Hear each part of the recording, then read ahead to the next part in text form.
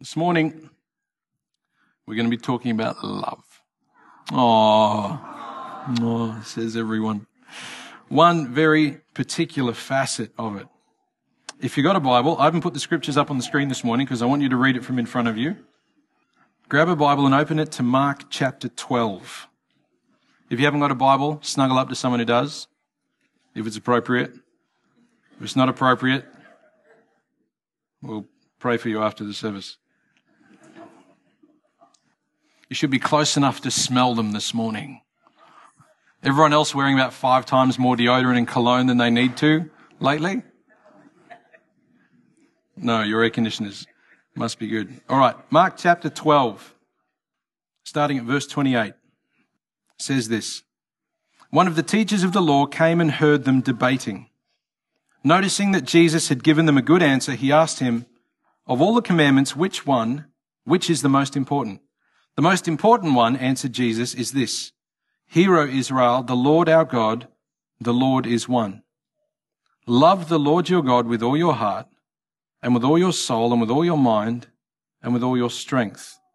The second is this, love your neighbor as yourself. There is no commandment greater than these.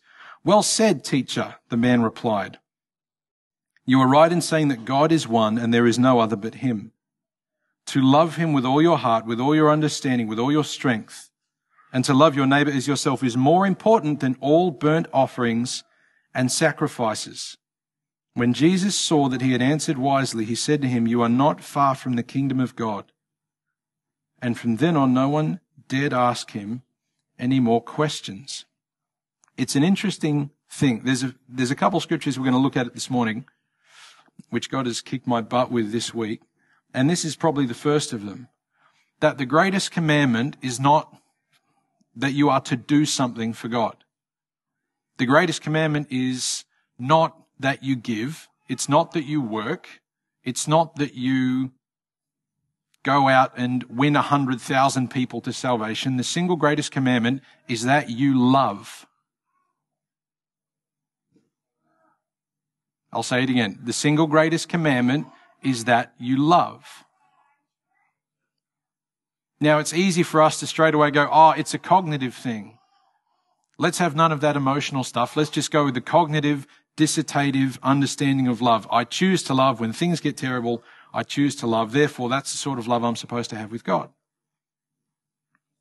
I don't think it quite works that way. When we studied 1 John some time ago, it said that God is love, and that those who know love know God, and those who don't know love don't know God. And if the first and greatest commandment is that you are to love God with everything that you have, with your mind, with your heart, with your soul, with your strength, then loving God is actually giving back to God something that he gives to you in the first place, something of himself. We're going to have a look at what love looks like in a few different passages this morning. Here's a quote for us to begin with from Augustine of Hippo. He who is filled with love is filled with God himself. What does it look like to love God? What does it feel like to love God? I love my wife, but the love I have for my wife is not cognitive, dissertative love. The love that I have for my wife, imagine if she said, Bob, I just love you so much. And I go, yes, you do. I understand that, and I also reciprocate those feelings. Things would be a bit frosty, I imagine. It's not just a cognitive love that we're supposed to have for God. Do you know God created your emotions? And everything in Scripture that we read about God at some point reflects an emotion that we have that God also has. We read that Jesus was tired, that he was worn out, that he was frustrated. We read that God gets angry. We read that God is a jealous God. We'll get to that. But this thing about love, what do you think when we read in Scripture that God wants you to love him? More than anything else, more than anything you can do, more than any act, more than any deed. that you love God. I love kids. I love that my kids aren't the only ones that do this in church. It's good.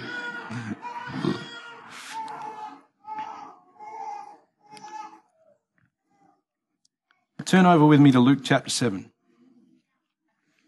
Luke chapter 7, we'll start reading from verse 36.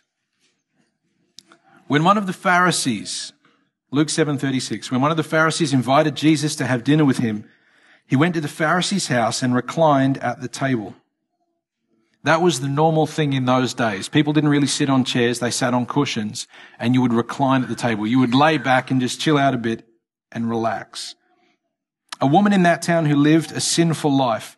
The implication in the text here, by the way, is that she's a prostitute. That's what the text implies. That's what the usage of the word means. A woman in that town who lived a sinful life learned that Jesus was eating at the Pharisee's house.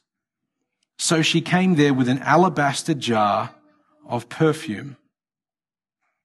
As she stood behind him at his feet weeping, she began to wet his feet with her tears. What a strange picture. A random woman rocks up to a Pharisee's house when he has a dinner guest over. And she's so overcome with something, I don't know what it is, we'll find out, that she is weeping and weeping and weeping. She began to wet his feet with her tears. Then she wiped them with her hair. Remember, this is an age where people didn't really wear shoes. Maybe you had sandals. And often when you would go to someone's house, the first thing they would do is they would get a servant to come, or the person of the house to honor you would actually get down on their hands and knees and they would wash your feet to get all the muck off, all the things you had stepped in, all of the dirt. Then she wiped them with her hair, kissed them, and poured perfume on them. This alabaster jar, by the way, there's a bit of discussion amongst people who look into these sorts of things.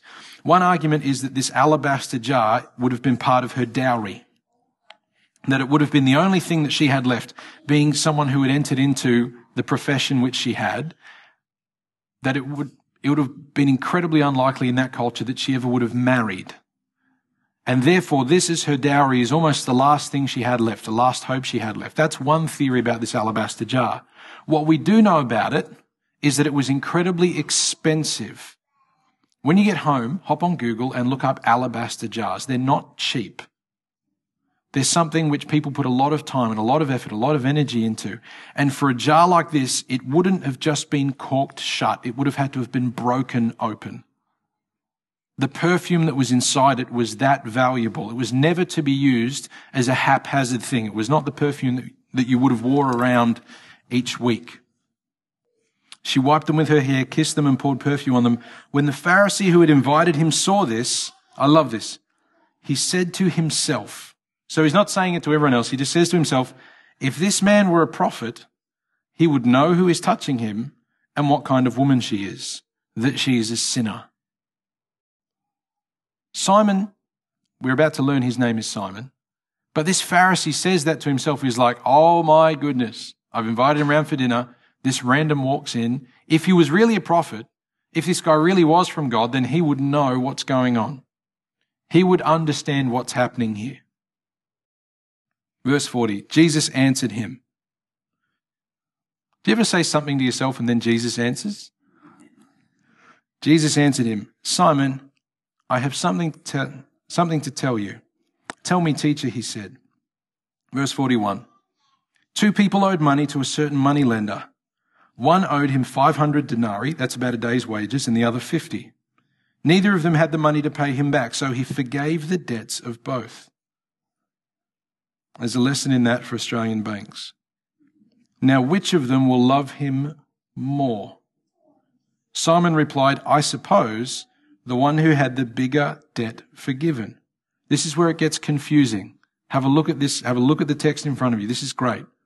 You have judged correctly, Jesus said. Then he turned toward the woman. So he's now looking at the woman, but he's still talking to Simon. Do you see this woman? I came into your house. You did not give me any water for my feet, but she wet my feet with her tears and wiped them with her hair. What's Jesus doing? It's a comparison. Jesus is comparing Simon and the woman who has rocked up at his house. Verse 45, you did not give me a kiss. That was a normal sign of welcome. But this woman from the time I entered has not stopped kissing my feet. You did not put oil on my head, but she has poured perfume on my feet. Therefore," this is the strangest use of therefore I've come across in quite some time. "Therefore, I tell you, her many sins have been forgiven, as her great love has shown. But whoever has been forgiven little loves little." So wait a sec. Let's pause there. Close your Bible on your finger or you'll read on.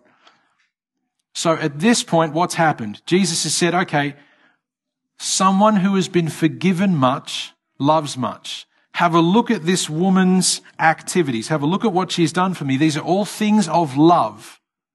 Therefore, on the basis of my observation, Jesus is saying, therefore I tell you, she's only doing those things, therefore, because she has already been forgiven. That's the implication.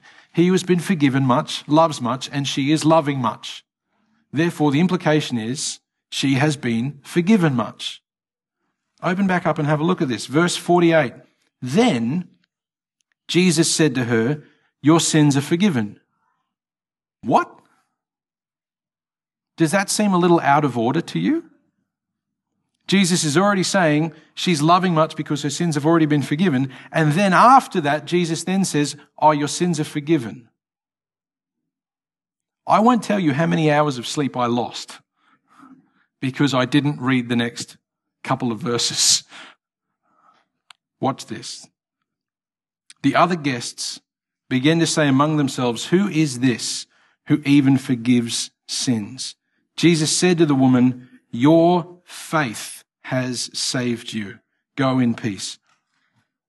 What faith? What faith? What had she done in faith? What did she do in faith? Where are these acts of faith? We read about acts of faith in Hebrews chapter 11. Where are the acts of faith for this woman? She turns up and she loves Jesus. Jesus has not spoken to her. Jesus has not told her sins are forgiven, but she loves much because she has already received. That's not. This happens when you preach. Just you wait. She's already received her forgiveness as an act of faith. She turns up with an expectation that Jesus is already going to forgive her. She takes him at his word. Remember this.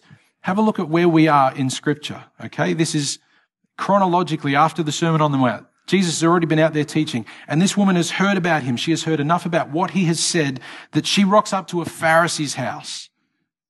If you were in the same position as this woman, a Pharisee would have been your arch enemy, would have been judgment central. And she rocks up because Jesus is there, and she rocks up and she loves because there is already something in her which has grasped hold of forgiveness. Forgiveness is waiting.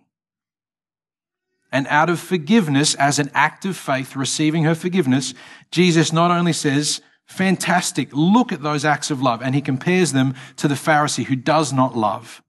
But then Jesus says, your sins are forgiven. He actually tells her verbally the thing which she had already taken a step of faith about.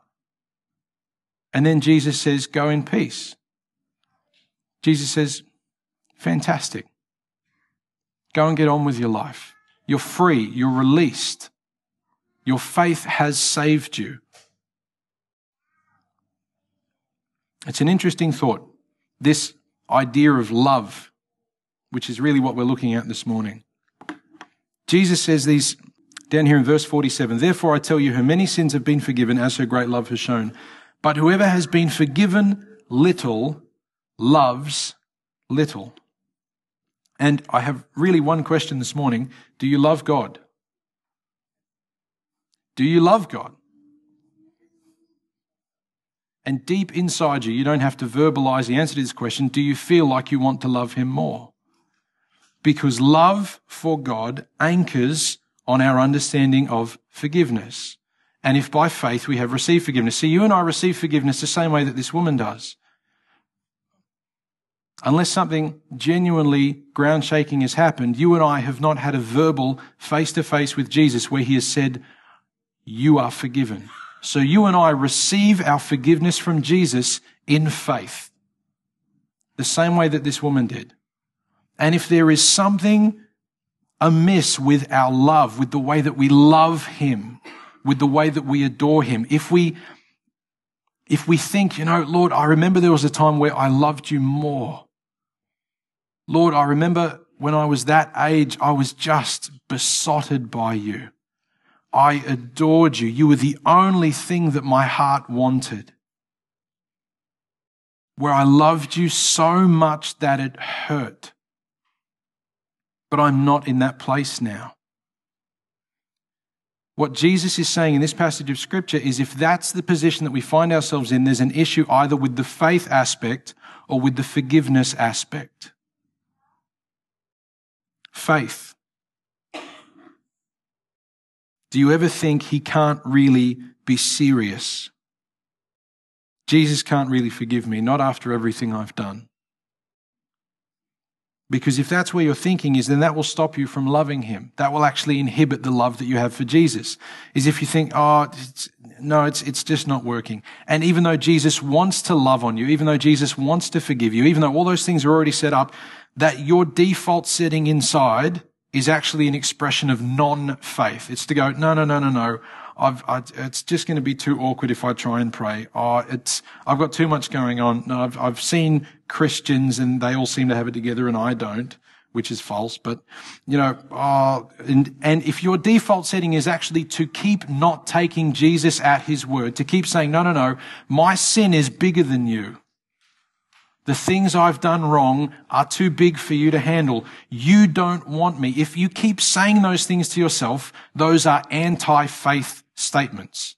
You are saying to Jesus that he's not telling the truth. You are calling him a liar. You are not taking him at his word.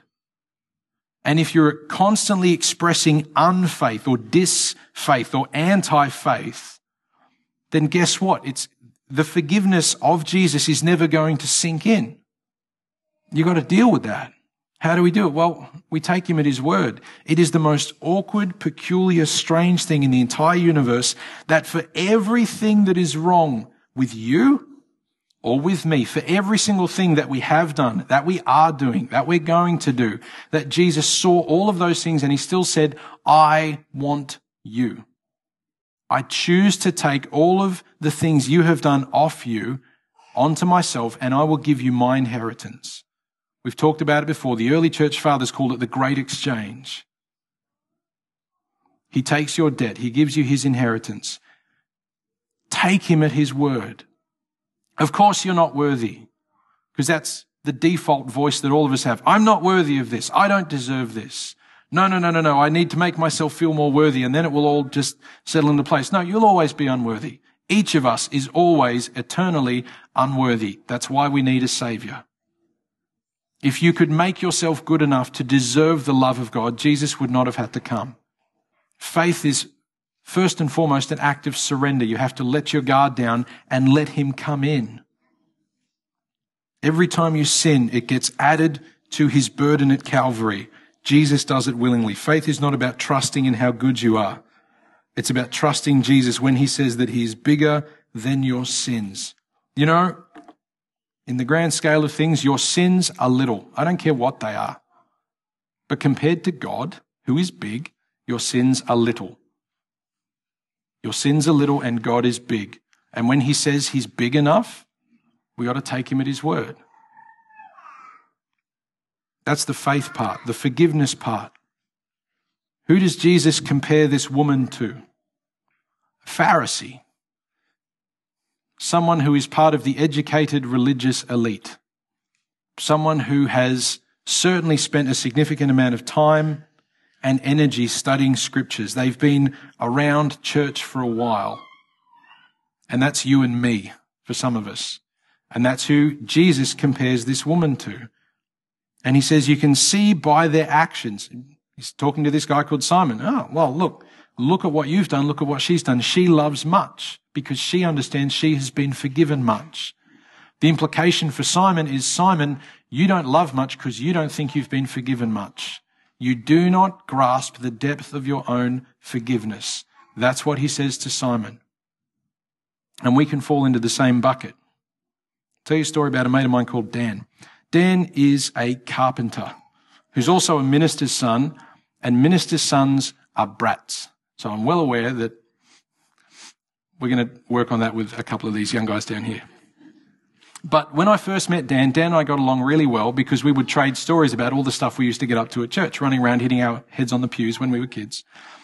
But I wound up going into ministry and Dan wound up being a carpenter, and I chatted to him one time because Dan hires staff very strategically in order that he can introduce them to Jesus. If they're willing, if they're prepared, introduce them to Jesus and just bless their socks off as a boss. Amazing guy. And I was chatting to him one time and I said, how are you going with your latest apprentice? And I forget the way the conversation had gone, but it was something along the lines of what we just said here, that the conversation wound up with this young apprentice saying, put in a good word with me for God, so I'm not up to scratch with you guys. You guys are more holy than me. And Dan turned around and said to him, actually, I think we're in a worse position. I should ask you to put in a good word with me. And the apprentice turned to him and said, what do you mean? That doesn't make much sense. And Dan said, well, just think about it. You haven't grown up in the church. You haven't been around Christianity a long time. You haven't spent years and years walking and talking with Jesus. So when you screw up, when you mess up, when you sin, when you get angry or lustful or jealous or greedy or self-centered or lazy, when you do any of these things which the Bible calls sin, you don't have this huge background of understanding. When I sin, I know better.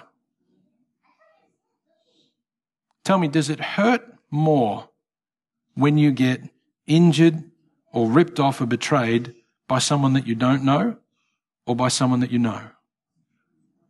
So to what greater depth does our sin affect our relationship with Christ?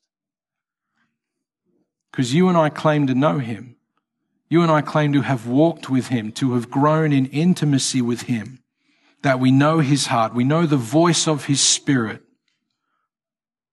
So when we sin, if anything, we are the ones who have been forgiven much. We're the ones who have understood forgiveness and grace to a greater depth than someone who has only just met Jesus or someone who's never met him. How do you see yourself? How do you see your forgiveness? How do you see your sin?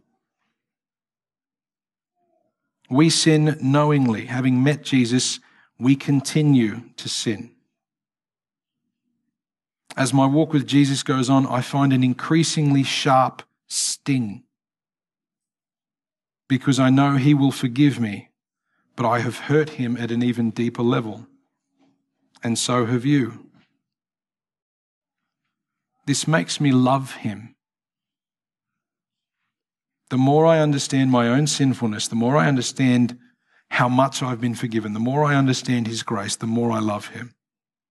The more I adore him. That makes me want to kiss his feet, to wet them with my tears. And it should for you too. Question. When was the last time you got passionate about God? There was an article on the news website this morning, news.com.au. There was an article right up there. Psychologist or someone from a university talking about how people who are in relationships need to hold hands more. There needs to be this point of contact. There needs to be these little pecks on the cheek, these constant acts of intimacy to continue spicing things up. And we always hear about it in terms of relationships that we have with each other and with members of the opposite sex in this world and all those sorts of things. But when was the last time the relationship between you and God was actually passionate? How long has it been?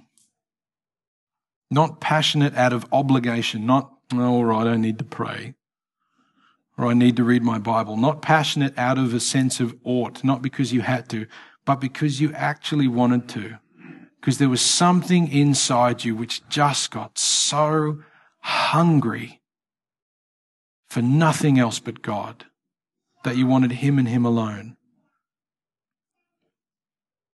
Scripture, in a lot of places, talks about God as a jealous lover. Exodus 20 verse 5, 31 verse 14, Deuteronomy 4:24, 5:9, 6:15, 32:16, Ezekiel, Joel, Nahum, Zephaniah, Zechariah, 1 Kings, a lot. It talks about God being a jealous lover a lot. Now, I'm not going to embarrass a couple by getting them up here, but imagine for a moment that we had a guy and a girl up here. And the guy has been giving all of his time to playing Xbox, to working on his car, to doing all of those things that are blokey things, watching sport, hanging out with his mates, doing all of those things, and all of his time, all of his energy, all of his focus has been over here. And there's a girl over here who is jealous for his attention, who is jealous for his affection. Well, let's put it the other way around. Let's imagine that there's a girl and there's a guy, but the girl has been giving all of her time to these other things, to hanging out with her friends, to being involved in all of these other activities that she's passionate about. And there's a bloke over here who is jealous for her attention. Now, I know none of you have ever been jealous before. This is a foreign example. But imagine for a moment if the one who had been giving all of their time and energy somewhere else turned around and said, "Oh, I'd like to spend time with you." Things would become perfect and flowery and amazing straight away. Is that right? The response, and this is from research, not from experience, but the expected response would probably be, "Oh, do you? Do you actually want to spend time with me?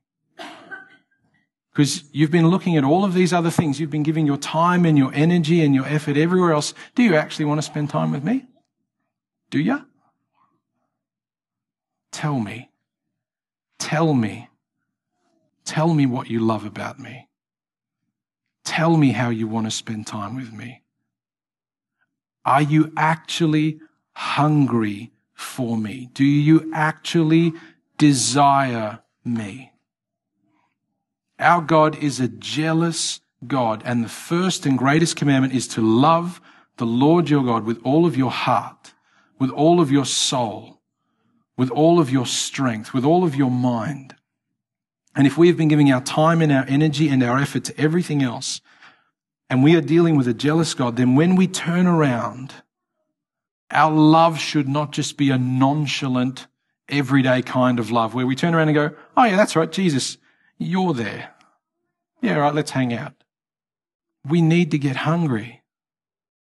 Have you written him a love letter or a song or a poem? Let me see if I can get myself in trouble. Have you danced with him? Have you gone for a drive with him? Have you given him your time? We only deliberately waste time with those we love. It is the purest sign that we love someone if we choose to spend time idly in their presence when we could be doing something more constructive. When was the last time you deliberately wasted time on Jesus? Wasted energy on Jesus? How long has it been since there was that deep-rooted, passionate hunger to just waste time with Jesus? Because that's what eternity looks like. And I tell you what, from where I'm standing, it looks good. Nothing to do but waste time with Jesus. We'll finish on this. Quote from Mother Teresa. "I have found the paradox that if I love until it hurts, then there is no hurt, but only more love." There's a lot of other scriptures here that we could look at, but I think we'll finish there this morning. Are you passionate? What can you do to actually focus your heart back on him? If it was a human being and you turned around and you realized, "Oh my goodness, I adore you. How did I get so sidetracked?" What are the things that you would do for them? What are the things that you would say to them What are the activities that you would want to do with them? How would you want to spend time together? Because very, very similar with Jesus. In a minute, we're going to sing. When you sing, he hears you. When you sing and you don't mean it, he hears you. This morning, in a minute when we sing, I would encourage you, sing it if you mean it. Let's pray. Lord Jesus, we love you. Lord Jesus, I just adore you. There is nothing in my life that I look forward to more than when I actually get to look at your face, one-to-one, when I get to kiss your feet for myself. Lord Jesus, you know that we get sidetracked, that we give our hearts and our minds and our strength and our souls to other things, things that aren't you. But Lord Jesus, we ask that you would help us to be hungry for you. Call us back to attention. Get our attention any way you have to. Don't let us take our eyes off you. Lord, we desire to be devoted to nothing else in this world except you. Lord Jesus, we love you. Amen.